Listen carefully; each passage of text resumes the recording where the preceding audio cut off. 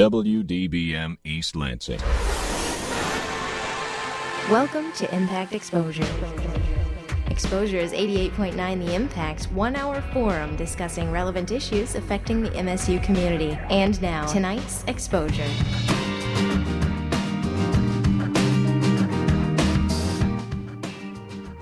Emmanuel Berry, and you're listening to Impact Exposure. It's 7 p.m. and polls in 6 states have just closed. One of those states, the battleground of Virginia, which has 13 electoral votes. We will continue to update you throughout the night with results as they come in. But plenty of election coverage for you guys here on The Impact. We will talk about international students, how they feel about the election, review election memes, and hear from voices around campus about the day. But first, it's time to bid farewell. A farewell to advertising. This election season has bombarded the public with ads. Some were memorable and others were utterly ridiculous. And after today, they're gone. Well, at least that is until the next election rolls around. So to give the ads a proper farewell, I spoke with recently retired professor in the Department of Advertising at Michigan State University, Bruce Vandenberg. So we've seen what feels like, I would say, a billion ads this election season. What is it that makes a campaign ad effective, or are they effective at all? Yeah, well, it is a $64,000 question, as we say. But one, advertising in general, including political ads, talk to the already converted, typically. Mm-hmm. And I think their strategy usually is, if you can reinforce the people you already have, then they have friends who might be undecided at work or in the neighborhood and something, or in their family, and maybe they'll help you convince them to vote for you. So ads, I never see ads, even normal product ads, as really converting a lot of people, unless it's for a new product. Mm-hmm. But if it's for an existing product, it's typically reinforcing. Typically, as we say, one idea, one concept per ad. So if you're going to say Obama hasn't brought the economy back as fast as he should have, that's your one idea, and everything else you say in the ad is on that point. Mm-hmm. So in advertising, we talk about takeaways. So what are people taking away from the ads? What people are taking away are typically already what their bias is. So my feeling is, this is my bias, is that people vote their bias, and then they rationalize that bias. Mm-hmm. And so most ads talk to the bias, because an ad is fleeting. You can't say a lot. So you have to say something fairly provocative, fairly dramatic, and something also, while trying to be a little bit provocative, safe enough that you don't offend somebody and find yourself in the headlines for entirely the wrong reasons. Yeah, so, not all good. Not all press is good press sometimes. Yeah. So it's more. I see political advertising in a very odd way, more like in marketing we call it a maintenance factor. You have to do it. You have to do it to keep up with the other side. Whether it gets you ahead at all, you just don't want to lose ground. Yeah. How do political ads differ from typical advertising? Are there different rules that apply to political ads, or vice versa? Yeah, because product ads are covered by commercial speech, so they're protected by commercial speech, but you're not allowed to say just anything. Whereas political ads are protected by the First Amendment. So other than libeling somebody where you get taken to court for saying something that's untrue and hurting them, you can say just about anything. And they free do. Reign. And they do. And that explains it. I always, I see political ads, if you look at politicians, and a lot of politicians are lawyers, or they have law degrees. Not all of them, but probably more than half is my guess. So I see political ads almost like lawyering and advertising. So if you kind of translate it back to a courtroom, and and what do you do in a courtroom? You try to discredit the other side. You try to provide evidence that your side is right, so on and so forth. I mean, political ads to me look almost like that, only in the form of an advertisement. So they go after each other. They try to discredit each other. They take personal shots at each other, and we all sit there and go. Do you think that because, in typical advertising, you're not supposed to lie, and, in regular commercials, do you think that people kind of don't realize that there isn't the same kind of legal standard with political ads that there is with regular advertising, and kind of just buy into it? I think you're right. I would bet that most people don't understand the difference. Yeah. So we have the Federal Trade Commission. We have all these federal regulatory bodies. to regulate product ads. So at least we eliminate outright deception. And after that, it's salesmanship, or what we call puffery, and most people kind of understand that. And then if a product doesn't live up to its claims, typically it fails. So we have that whole thing. But there's no... But with a politician, once you've elected them, for some positions you have them for 2 years, some for 4, some for 6 years, and so on. So you're kind of stuck with them for that period of time. And I know that by the end of this election, I felt more assaulted, I guess, by the sheer number of ads leading up to like these last couple of weeks before the election. Is that actually true? Is that just in my head, or are they pulling out more and more ads? No, I think if you get? look at just the pure amount of money that they're spending. Of course, we're not in a swing state. We're in an almost swing state, but not quite a swing state. So, but if I look at I was looking at it today. In fact, the kind of money both Obama and Mitt Romney spent over $100 million just in Ohio. Just in Ohio. So the poor people of Ohio, I feel bad for the people. Yeah, I feel bad for Ohio too for once. No. I know that little girl's crying. And she doesn't want to see them anymore. But it's a pure bombardment. Of course, the other side is economic. The media love, the local TV stations and so on love it, right? Because this is the time of year they're making tons of money, and some of them have actually gone on TV and said that. So it's great for them. But you just have to have that. We call it share of mind in advertising. You have to establish that share of mind, and you have to maintain it. So they both know in a close election they have to establish and maintain at least a 50% share of mind. So if Romney's spending $100 million, Obama has to spend $100 million, and vice versa. The messages, some of it has to do with the quality of the messages and stuff like that. But the pure media weight is what they're trying to establish. In addition to seeing more ads, I've also felt like the ads have become progressively more negative, or at least right here at the end, this last day or so, that they've gotten kind of nasty. Is that a tactic, or am I just imagining things? Yeah, well, we do know from research, especially from research into news stories, that people pay attention more to negative stories than they do to positive stories, because if they paid more attention to positive stories, you'd have more positive stories. I mean, that's economics also. So in political advertising, people will pay more attention to attack ads than they will to if you came out and said, "Oh, here's my beautiful family, here's my nice dog, and the other guy's nice too, and we're all nice, and and vote for who you like." People are not going to pay attention. Yeah, so to break through the clutter and to get it on the top of people's minds, that's almost a necessity.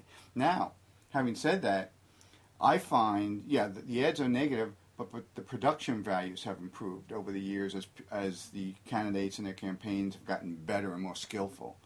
Now, that's either good or bad, because if their production values are better, maybe their ads are more effective, and maybe when they were doing, lousy little ads, you kind of said, well, look, whatever. They don't know what the heck they're doing. Yeah.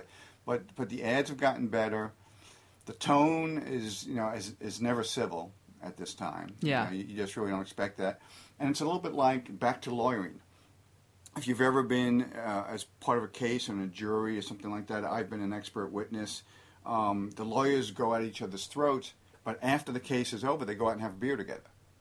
So there's kind of an ethic or a morality to this, which says, once we're in the arena, we can be as nasty as we want to each other. But when we're outside the arena, then we revert back to, so we know it's a game. Yeah. That's what they're saying, All right, let's look at some examples of maybe some ads that stood out to you, at least on the presidential level, from both Obama and Romney.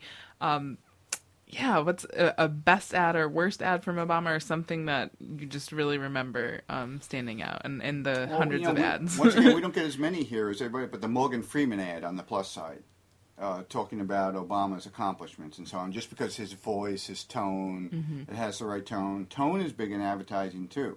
So while you're being nasty, the tone hasn't been as strident or as nasty. The tone's been moderate, but the words have been nasty, I would say, this time around. I just kind of get that feeling. So the Morgan Freeman ad stands out the most to me on that side. The one that's gotten the most controversy lately for Mitt Romney is the Jeep ad, saying, that Obama saved the automotive industry, and he's in cahoots with the Italians because Fiat, bought out Chrysler, and now they're going to make Jeeps in China, which is going to take jobs away from us, which is They may make Jeeps in China because those are the Jeeps they're going to sell in China. I guarantee you, they're not going to make them in China and then. So that's a big mistake on his part. Having said that, and I was watching the news just before I came over here.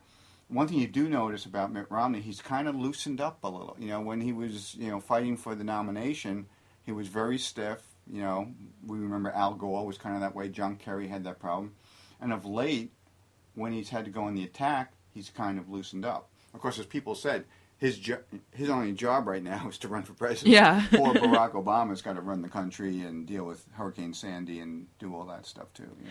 Now, this election has I should ask you about that. Do you have about my your favorite?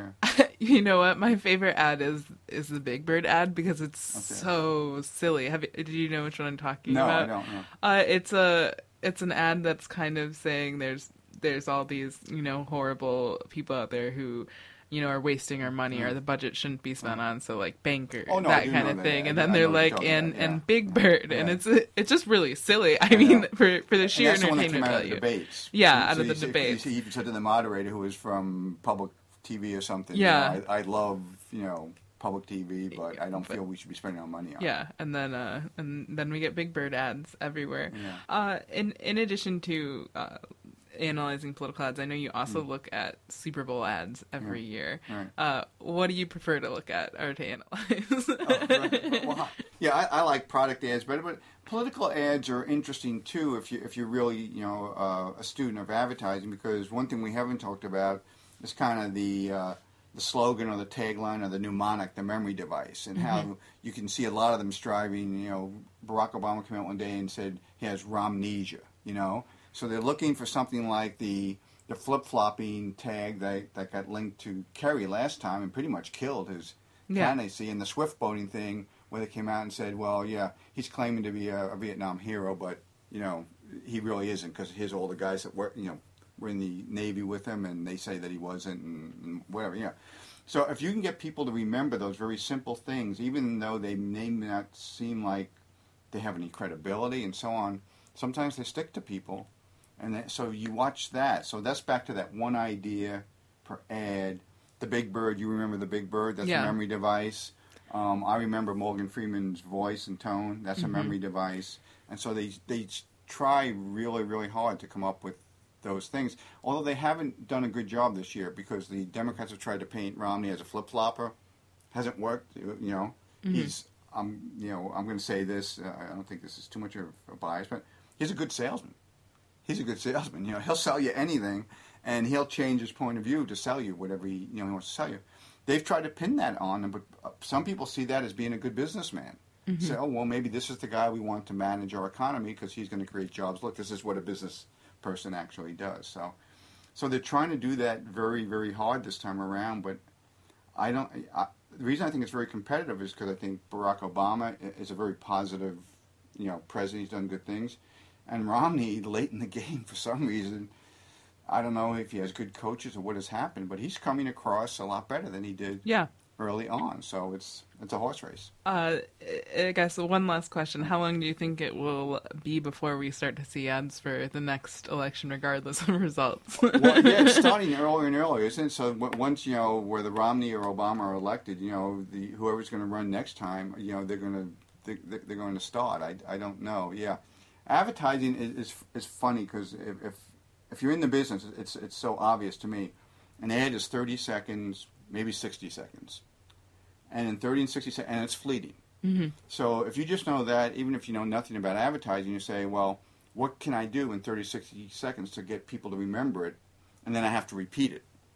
And that's where the media weight comes. So I have to repeat it over and over and over again. And so what they try to do, which can result in an irritating ad, that's what they're really trying to do. Mm-hmm. But if they go over that line and they just irritate you and frustrate you, then then advertising in general, has less effect.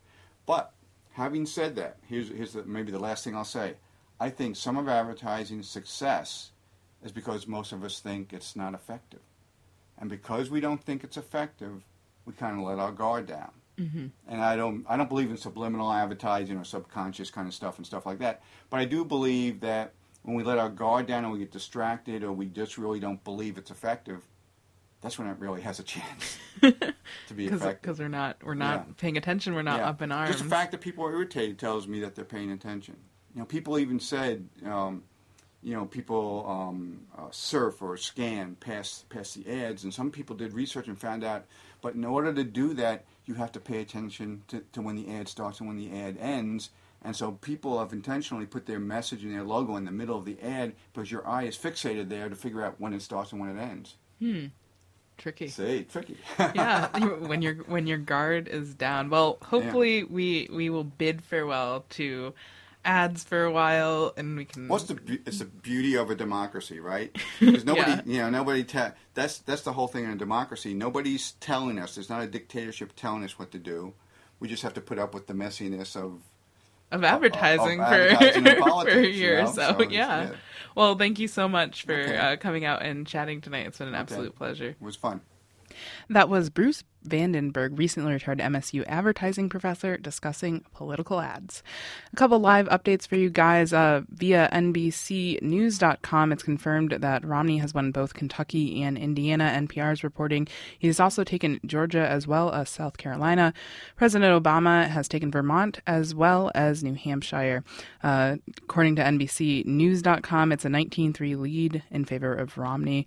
Coming up, we'll have some more information potentially on both Florida and Virginia's elections. For some students, we were just talking about advertisements, and for some students, it seemed to have little effect on their opinion. Impact reporter Lauren Godleski took to the streets to find out why some students are not voting. Okay, my name's Lindsay Hallberdick. I'm a neuroscience major, and I'm not voting because I don't really follow it, and I don't really see how it would impact my life anyway. I'm Alyssa Warner. I'm a freshman. I'm in School of Journalism. I'm not voting this year because I don't have a big, nobody's really swayed me. Nobody did a good enough job personally, so. My name is Mark Thompson. My major is geology, and I just don't really believe in this whole two-party system. I think that we elect the president based on popularity. It's just a popularity vote, and that the system just doesn't work. That no president really gets the job done. We're always going to be in this state if we don't change something, get some new policies, and it's just the same old stuff that we've always had. My name is Maggie Mahalchuk. I'm a dietetics major, and I'm not voting because I'm not from Michigan and I didn't have time to register. But with all the political stuff on social media, I really wish I registered. So. What's your home state? Illinois. So if you were at home, do you think you would have voted? Yeah. Brad Glasser, freshman, undecided. And I'm not voting because I just didn't sign up to vote in time. I didn't register. That's my reason why. You're listening to Impact Exposure. Emmanuel Berry, and you're listening to Impact Exposure. A couple more election updates for you guys. We have Obama favored to win Virginia by 56%. That's via CNN, and the AP is reporting that Obama is projected to win Florida. As I said earlier, it looks like Romney has taken Kentucky, Indiana, Georgia, and South Carolina. Not all of those quite confirmed yet, and that Obama has Vermont and New Hampshire. But up next, Impact reporters Michaela Colonna reports on the atmosphere of our college campus that makes some students feel the need to stifle their political views. There's a stereotype that all college students are liberal, morally, politically, and socially. But that's not the case. Take MSU German junior Kayla Crouch, for example. She said that she usually keeps her political views under wraps. However, this is the first semester that Crouch has encountered some harsh opposition to her beliefs. One day I was walking through CATA, and there were a group of students for Obama asking students to change their address to register to vote here in East Lansing. And then they asked me who I was supporting, and I said Romney, and they walked away. They wouldn't let me fill out the sheet to change my address. Crouch said she felt shunned and ignored. We aren't the loudest in the bunch, I would say. That's journalism junior Mackenzie Moore. I am not strictly Republican. I definitely have more conservative beliefs. I would not consider myself very political in general. A lot of it isn't worth my time. So what it comes down to is always choosing the lesser of two evils. A lot of times that might fall on the Republican side. She said what separates her from other students is her view on change. I think a lot of the younger political generations are kind of enticed by the whole change thing. Change is good, change is important. We don't want to get stuck in a certain era, but just because you want to change something doesn't mean it has to be changed drastically. Fred Fico is an advisor for the MSU College Republicans and the MSU Conservative Club, a member of conservative faculty and staff here on campus, as well as an MSU journalism professor. Conservatives, and especially conservative students on a university campus, are wolflings. Normally they came up in aversive environments where the popular sort of orthodoxy was liberalism. So if they kept being conservatives, they had to be tough. And I think that's a hallmark. Conservatives tend to know what they believe, and they've paid a price for those beliefs. Fico said students have come to him saying faculty have assaulted their beliefs. I think conservatives feel more acutely the biases that faculty bring in, and in places where they have no right to be. Freshman Brendan Johnson, an international relations major here at MSU, agrees that liberal ideas are more prevalent, but they haven't changed his conservative views at all. I don't really think it's changed me. It takes a lot to change my mind. Even though his views haven't changed, he says it's important to hear both sides. If you're blind to everything, then your argument is just as wrong as any argument that you think is wrong. And you can only have a sound argument by acknowledging that others exist. And if you really believe in what you believe, then hearing other people who believe otherwise will only strengthen your views. For the Impact Exposure, I'm Michaela Colonna. You're listening to Impact Exposure on 89 FM. Impact Exposure, Manuel Berry here. We've got your election covered here on the Impact. A couple updates for you guys. We have Obama favored to win in Virginia, according to CNN, Fox, and the AP. NBC saying it's too close to call. The AP has projected Obama to win Florida. Fox has it tied at 50-50. It is official that Obama has won Vermont, according to the AP, as well as New Hampshire. That's according to NPR. NBC News has Romney with Kentucky in Indiana, and NPR reports that Georgia is going to Romney, as well as South Carolina. We also took time to talk to students who cannot vote here on campus this week. Anyone who attends Michigan State University knows that international students make up a prominent part of our population. But these students can't vote in the United States elections. So what do they think about our political practices? Impact's Gabby Saldivia has this story. International student and media and information sophomore Zhao Lifu is talking to a friend in China about the current presidential election. One of the topics of conversation? The differences between the presidential elections in China and here in the United States. This year is also the day maybe the Chinese president may be changed. And that day I just asked my friend why we don't have the vote in China, because the president just selected by the government instead of us. In fall of 2011, there was a total close to 6,000 international students enrolled at MSU. According to a statistical report from the Office of International Students and Scholars, about 3,000 of them were from China. Last Friday, ASMSU co-hosted an event with the Residence Halls Association called Obama versus Romney, the election for the President of the United States of America. This event was for international students, specifically from China, to learn more about the upcoming election. Fu said she received an email about the event, but didn't go. Me and my friends would just ignore such emails and don't show much interest on that. Although some international students, like Fu, feel apathetic towards the election, we just wait here to see who will be the president, and we don't participate in that. Some do not. Santiago Montiel, a journalism sophomore, is an international student from Mexico. He said he likes to keep up with the election by reading the newspaper. I think Obama will address immigration issues more in a more liberal way, which is kind of what I wish. Everybody should get a chance to have a peaceful life, and I think Obama goes more with it. Out of all of the 5 students I talked to, every student said they were more likely to vote for Obama if given the chance. This falls in line with a survey taken earlier this month by the BBC World Service. The poll showed that nations strongly prefer Barack Obama over Mitt Romney. Nicole Igwe is an international student from Nigeria. Well, Romney is Mormon, and I am as well. And Obama is black, and I am as well. So, I don't know. I like Obama. He's been doing well, so I guess he should win again. And for some candidates, it's all about celebrity. I don't really know much things about Mitt Romney, but I know a lot of things about Obama because he's very famous in China. That was accounting freshman Ting Ting Huang. who also goes by Emily. His famous words like "Yes, we can" is very famous in China. So maybe I know more things about Obama and make me more like Obama. She, like Fu, is also from China. I feel excited because everybody vote here is a big thing here. I feel excited, but it's not really matter for me. So Wang, like many other international students, doesn't have an extreme opinion about the election, but she said she wants what's best for America. Because it's kind of like none of my business. Yeah, but who will lead America a good future? I want to win. For Impact Exposure, I'm Gabby Saldivia. You're listening to Impact Exposure. Emmanuel Berry, and you're listening to Impact Exposure. A bunch of election coverage for you guys tonight. We'll be giving you live updates throughout our show. Coming up, potentially more information coming from Ohio, West Virginia, and as well as North Carolina. Official tally right now is 319, a Romney lead for the Electoral College. But we're going to start weaning you off of election coverage and all this news about politics.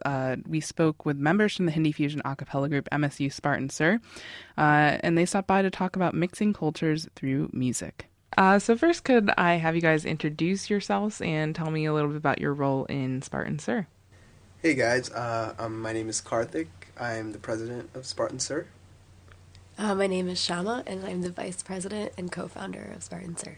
Now, I've always been curious about this. What does Spartan Sur mean, and where did this name come from? Actually, my mom is the one that came up with it. She came up with the name Sur, and it means melody in Hindi. Okay, so you are Spartan Melodies. I like it. I like it.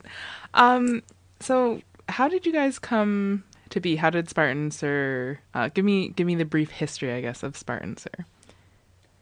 Well, the idea for it first came up in a McDonald's parking lot at like 3 o'clock in the morning in Troy.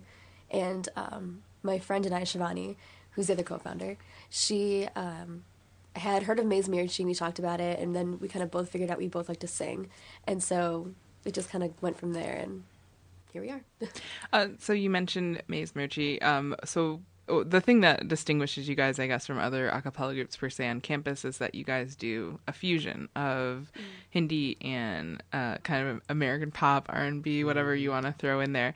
Talk about, I guess, other groups around the country that do that and how that influences the work that you guys do. Yeah, the South Asian a cappella community is actually pretty big. There's a lot of a cappella groups from all across the nation. Maze Mirchi is actually from U of M, and they're the South Asian a cappella group there. Yeah, and actually, like, the community is pretty big. There's competitions that are specifically for this genre. There's one called Gaate Raho that takes place in Iowa every year, and that's in the second semester. So you guys are relatively new still. This is what, 3 years. 3 years. It takes a little while to get things going. Can you talk about the growth that you guys have seen in those 3 years, and I guess where you hope things will continue to go? It has been unbelievable how much we've grown. We went from singing in an apartment, in my apartment in Cedar Village, with like 8 people, to now having this like 13-member super league, and we're so legitimate now. It's so exciting. And for you, Karthik, what has seeing this growth been like, or what have you seen in your guys' 3 years change? Well, to be honest, it's kind of embarrassing to admit, but when we started, we took actually a whole semester to actually learn one song and to perfect it. And it was like a 1 minute and 30 second snippet of a song. Yeah. But like now, you know, we have multiple pieces in the running. We have multiple pieces that are being arranged right now, and like the growth has been tremendous, you know. And just to like together as a group, we've fostered that mindset, that like passion for music, and that passion specifically for a cappella music. And it's actually been amazing when you have all these people like working towards one goal, and we can really, you know, it gives the confidence that you can achieve so much. Now, what's interesting, as we've said before, is that you guys take Hindi songs, and sometimes you just sing Hindi or you just sing pop songs, but sometimes you will mash them together with Americanized pop music. Do you think that says anything about your guys' own personal culture as being kind of a mashup of American and Indian? Mm-hmm. Really. Well, as a group, like, some of our members, like, not all members speak like our native language. A lot of us are born here and grown up here, and America, the culture America's here home. is home. Yeah, really. So having that through our music, we really do express like our identity. We're still just as much rooted in the American culture as we are in the Indian culture, and I think just like singing and expressing that through music is it's an honor. So how about we take a listen to one of your songs now, but let's talk a little bit about it first before we play it. Set Fire to the Rain, you've done a mashup with what Hindi song, and how did this come about? It's mashed up with a song called Ye Durian it's from a Hindi movie, and I'm not sure how it came about, but it is, I think, across the board in our group, it is one of our favorite songs to perform. It's one of our favorite pieces, and I think it's one of our best arrangements.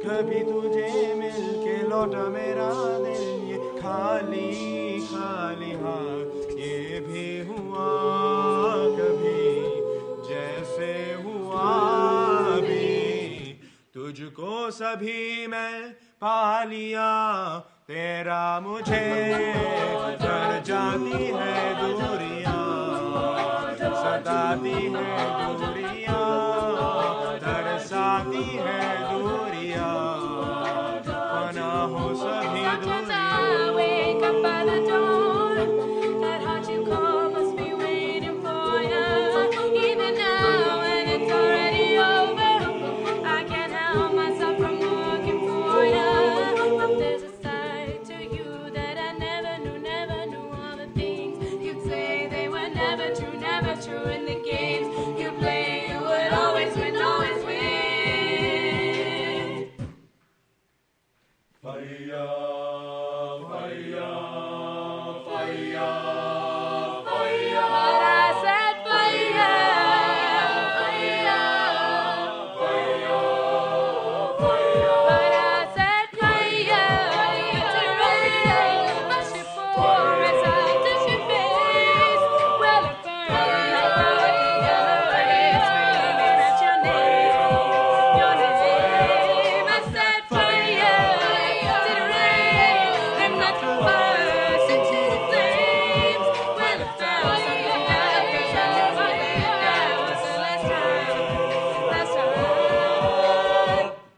Impact Exposure. I'm your host, Emmanuel Berry. In studio with me, I have members of Spartan Sur, the Hindi fusion a cappella group here on Michigan State University's campus. We have Karthik as well as Shama joining us today to talk about their work. And you just listened to Set Fire to the Rain. And Yay, there we are. Yeah, thank you. Thank you. They're sparing me and saving me here. What do you think makes you guys unique as a group or stand out as a group on campus compared to some of the other a cappella groups? I think that our passion, I think that translates really well in our music. And I think that, not that other groups are not passionate, but from my experience with just our members, like we eat, breathe, and sleep a cappella. We're so passionate about this group and making it successful that people put everything they have into it. And I think that it shows in our music and in our arrangements and when we perform. Do you think the fact that you guys mix you mix Hindi music with American music, that it's providing exposure to a wider audience who wouldn't typically hear Hindi music or know anything about it? Yeah, there. Some people that we got like feedback from Acapalooza was that they were just so in awe when they heard a mashup of, this really popular American song they hear on the radio all the time and this like random, Indian song. Like people just have never heard it before, and I think that we got good feedback from it. So yeah, they really liked it. So what do you see as the future of Spartan Sur? I know there's a strong community of Southeast Asian a cappella groups out there. Do you see you guys continuing to build and become a top tier a group within that community? Or what's the future of Sur? Really, I think that's definitely one of our goals, is to really go to these competitions and win. I think most of us want to be the best of the best. We want to be up there, like you said, the top of the tier. Maybe eventually we can get to a place where we can perform for like across the country, maybe tour colleges and do things like that. Before you guys leave, I'd like to one more song. Can we listen to one more song? Of course. What are we gonna listen to? So this song is called Manmohini. And it's actually based very much on the Indian classical music system, and it's very unique in that it sounds very it's very Indian, and we kind of like made it fusiony. We made it more modern, but we also tried to keep the essence of the classical music. All right. Well, once again, thank you, Karthik and Shama, for coming in. Thank you. Thank you for having us. They are members of the group Spartan Sur, MSU's Hindi fusion a cappella group here on campus.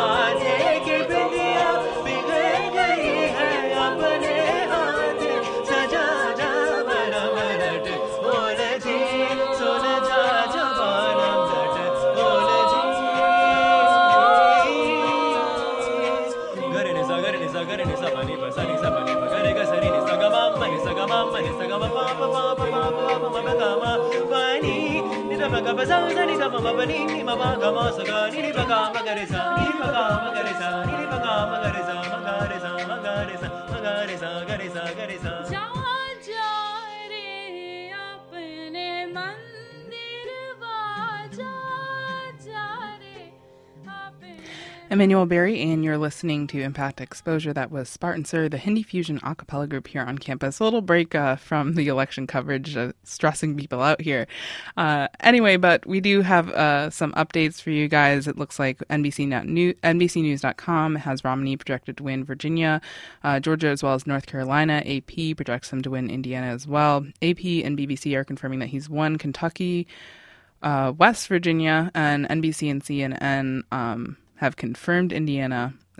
So results coming in from everywhere. Lots of different angles here. And we have Obama is confirmed with Vermont, projected to win New Hampshire and South Carolina. We're getting results from everywhere. Everyone's saying something different. So we're going to hold off on that one. More updates to come for you guys later in the hour. But first, Impact's Carmen Scruggs wants to know what advice students have for the future president.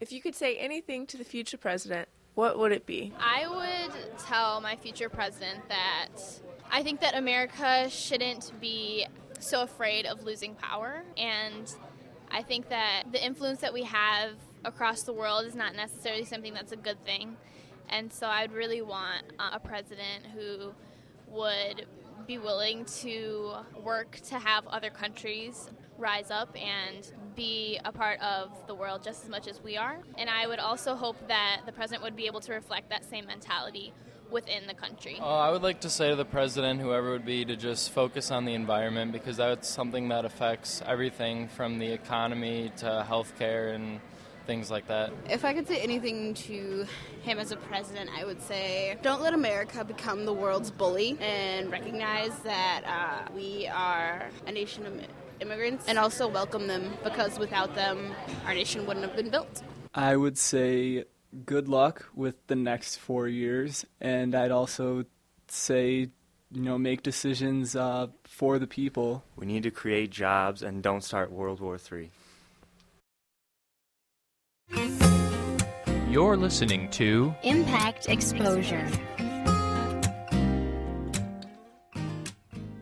Emmanuel Berry, Impact Exposure. People around the country are getting ready for a long night of waiting for election results to come in. Impact reporter Abby Newton joins us from a watch party here on campus in Akers Hall. Hi, Abby. Hi, how are you? Good. How's it going? Good, very good. I'm here at Akers Hall in a watch party, and you can just sense the excitement. Everyone has gravitated toward the TV. People are truly engulfed by the results on screen. Are there lots of noises? People screaming at the way things are coming up, are cheering? What's going on? People are more in little groups, and then as soon as numbers come up, they kind of all huddle in their group and talk about it for a second, and then dart their eyes straight to the screen again. It's actually quite entertaining. Do you have anyone there who'd like to chat with us?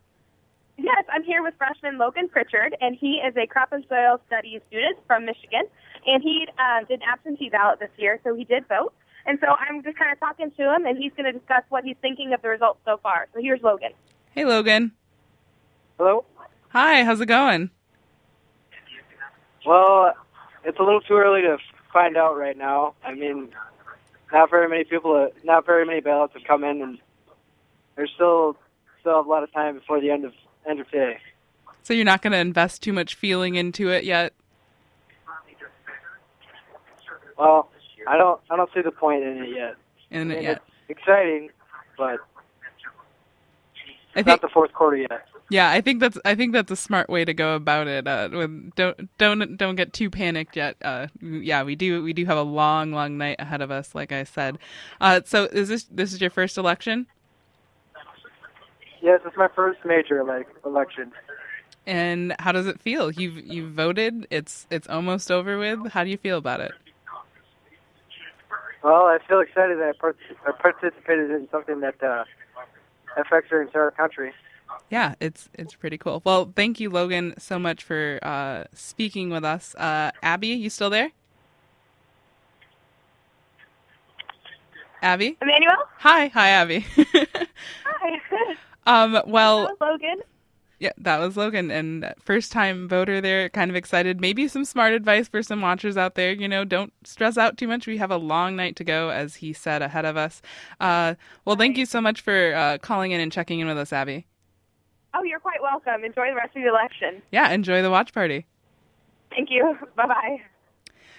So every year at the polls, voters are given the option to write in their ideal candidate on the ballot. Impact's Gabby Saldivia went out and talked with students about who they would write in and why.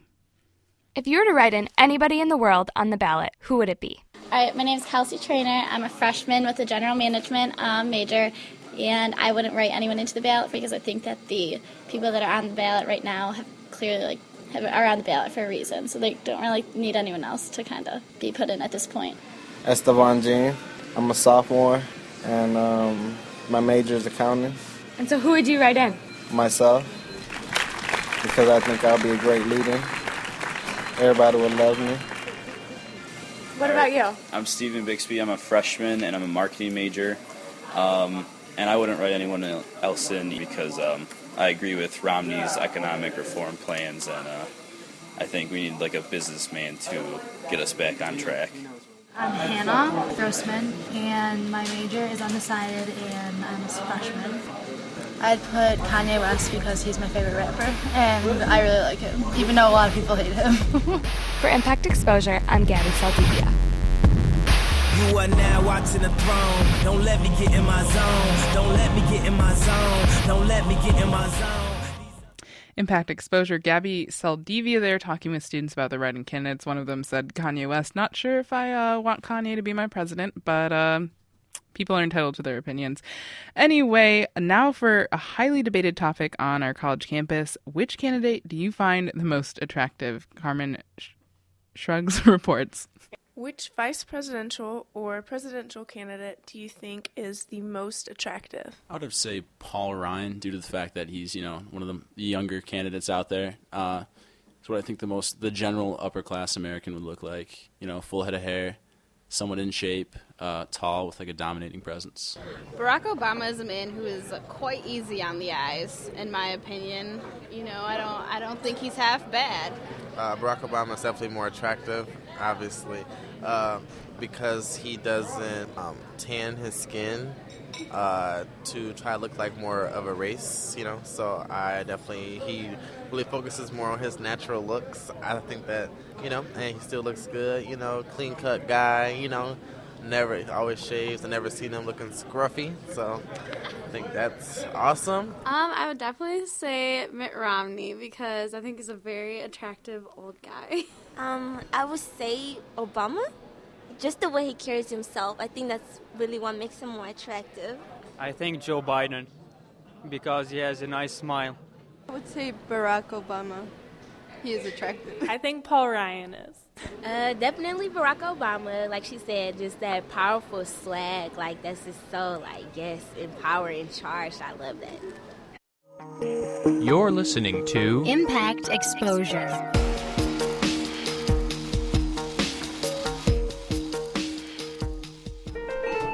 First floor. Hey, what floor are you going to? 3, thanks. Hey, didn't we have... Yeah, that one class. Yeah, that's so funny to see you, because I thought maybe we could... would you ever want to... I was wondering if I could stick my finger in your eye. What? No. Oh, I just flushed some toilets and touched a doorknob. What? I've been keeping this moist Kleenex in my pocket. That's so gross. I thought we could, just stick my finger in your eye. Is that weird? No, don't touch me. What's wrong with you? Oh. Sorry. Well, ever since you got in the elevator, you've been coughing all over your hands and pressing those buttons, so I just thought you were into that kind of thing. Third floor. Freak. Studies show that 3/4 of women and only half of men actually wash their hands in the bathroom. That's nasty. Stop the flu and other germs by regularly washing with soap and avoid touching your eyes, nose, and mouth. More at cdc.gov/cleanhands. Impact 89 FM.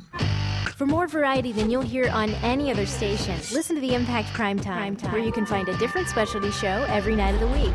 From 10 p.m. until midnight Sunday nights, listen to the Impact Afterglow, where you can hear a variety of relaxed tracks to help you ease into the start of a new week. Only on Impact Primetime. Now back to Impact Exposure.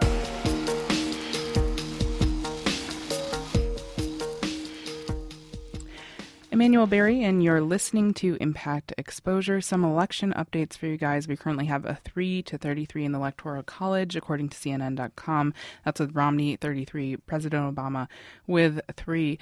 Polls closed in Ohio around 7:30, so we're waiting to hear results from that. We have Romney projected to win in Georgia, Virginia, and Ohio, potentially, that he's already taken South Carolina, Indiana, and Kentucky. That's according to NBC. Obama has taken Vermont, and he is projected to win New Hampshire. More updates coming for you guys throughout the night. We only have a couple minutes left of the show, but we're going to stay on it for you guys. Anyway, in this election, more than any other election before, social media are proving to be an important component. Reporter Thea Card reviews the role that political memes played in this year's election. Do you watch The Office? You know that episode when Jim dresses up like Dwight? Down to the mustard-colored shirt, huge bifocals, and slicked down hair. Jim sits down in front of Dwight and says, "Bears beats Battlestar Galactica." After the final presidential debate, a meme spread around Twitter and Facebook. It was a picture of Jim, and the caption said, "Big Bird, binders, bayonets." Use of social media has increased in the past few years, giving politics a new platform to stand on. With tools like memes and YouTube parodies, people are also able to express their frustrations. Mitt Romney style. Romney style. A meme is an image or video shared on the internet that highlights something in the news or in our culture and gives it a funny twist. After the presidential debates, memes took over Facebook. Images of Bill Clinton giving mischievous grins and a caption, "Stop the debate, I want to hear more about this binder." Or a photo of Republican vice presidential candidate Paul Ryan with a caption, "Hey girl, let's get fiscal." My favorite one is the binders full of women memes. That's Michigan State University theater senior Ryan Bennett. He says he also really enjoyed the memes from last year when the Republican Party was looking for a candidate. They put everything behind him. They're like, Rick Perry hates Nutella. Touche to them. So what's the value of a meme behind the humor? Do they matter? I think it probably reinforces people who already have a particular commitment, but it energizes different bases with different issues. That's MSU journalism professor Bonnie Buckaroo. We saw during the summer that various memes would go around on the war on women, and all of a sudden the progressive women would be all energized with one set of memes. The conservative women would be energized with a different set. Twitter is also a great way for people to voice their opinions about the candidates. I was governor for 4 years in a row. Governor elections are held every 4 years. So far, the only zingers are in Chris Christie's glove compartment. Obama is winning the looking amazingly condescending when the other guy is talking race. The funny thing about Twitter is celebrities. This is Bennett again. For some, I think they have control of their own Twitters, and so they can actually say what they want. So you see a lot of, support and stuff that way. Although memes and tweets are on the internet forever once they've been posted, Buckaroo says timeliness is important. The interesting thing about memes is that they have a very short half-life. So unless they occur right before an election, they probably help set the tone in the polling and part of the narrative that goes into the fall election. But how much power they continue to have depends on the timing. But who is making these memes? Buckaroo says the people who make memes are the ones who are often affected by the issues. You know, it's interesting. For some of the women's memes, it's been women in their 40s and 50s because I know them.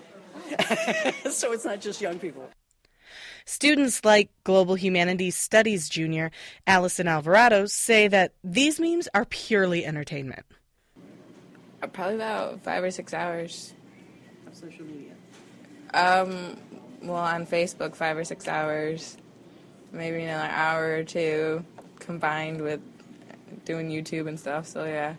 I mean, it's just a lot because you'll be on it in class. That's another development, YouTube.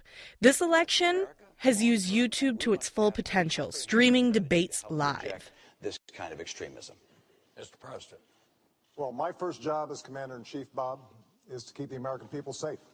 And that's what we've done over the last 4 years. But YouTube has also cornered the market on political parodies. There are several versions of Mitt Romney and Barack Obama facing off in rap battles. There are auto-tuned songs of Romney speeches. There's an anger translator for Obama. These videos are expressing the frustrations and hypocrisies seen in politics. If the White House is a first, second, and a third lady. Ha! Don't bring up wives, man! What are you doing? You got hitched to the female version of Patrick Ewing! Let me be clear. Don't get it twisted. We'll see how pretty your face is after my face is kissed it. Even with YouTube memes and tweets, social media might not change Alvarado's mind. Because those are just for fun. Like, I don't take those serious. So, like, what turns my vote is, the political debates on TV and things like that. Bennett says he doesn't even take the memes seriously. It's satire. It's someone making fun of something political and putting their own comment on it. I don't think that influences my election choice because it's not fact.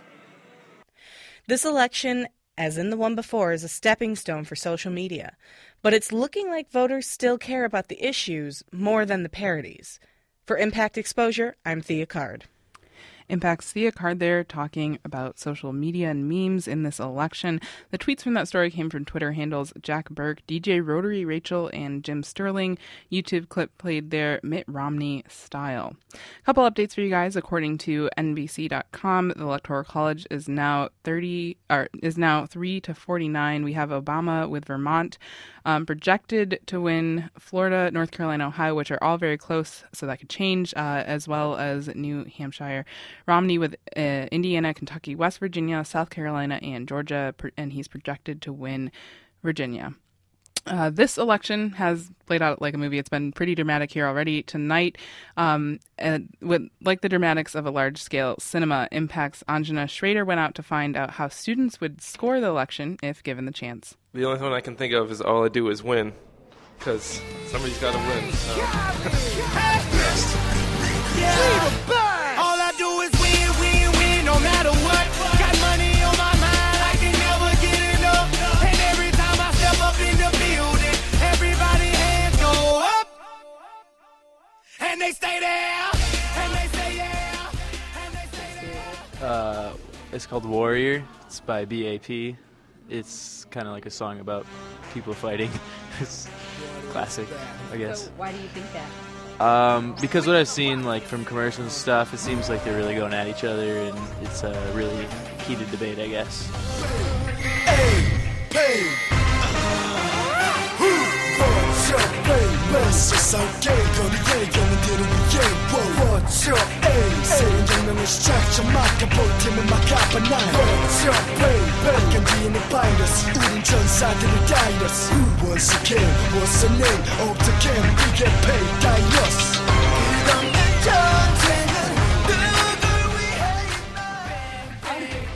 Okay, she said that she'll pick the song I Whip My Hair Back and Forth because like you're going back and forth with like the presidents and the senators, yeah, like trying to get you to elect them and stuff. So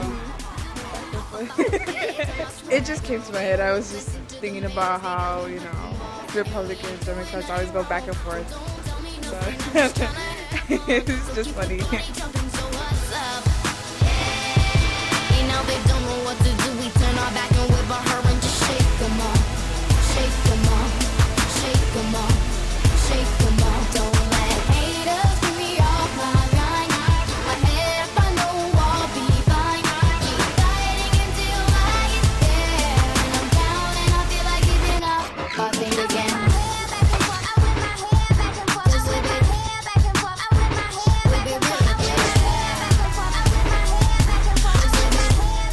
Who Can It Be Now by Men at Work. Oh, it's the best saxophone song ever made. Oh, I always think of that song. Always.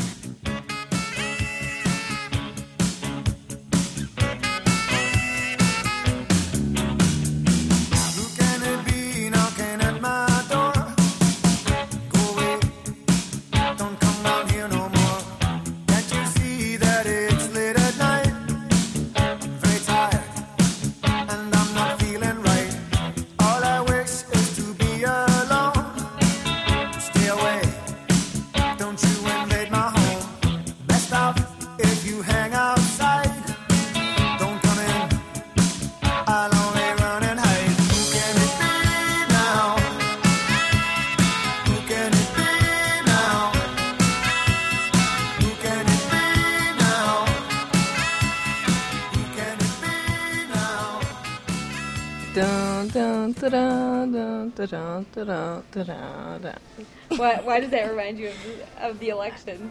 I don't know. It's just like all the presidents come out to that song most of the time, and that's what I remember from the elections before.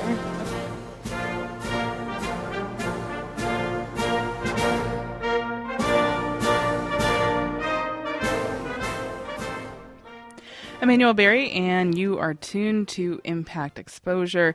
One last update for you guys before we close tonight. According to NBC.com, we still have the Electoral College 3-33. Obama with winning Vermont. Very close races in North Carolina and Florida. And Ohio, but NBC.com reports that the gap is widening in Ohio and Florida. And we also have Obama projected to win New Hampshire. Romney has won Indiana, Kentucky, West Virginia, South Carolina, as well as Georgia, and is projected to take Virginia. Thank you so much for joining us for our election coverage tonight. I'm your host, Emmanuel Berry, and this is Impact Exposure. Broadcasting from the campus of Michigan State University, you've been listening to Impact Exposure.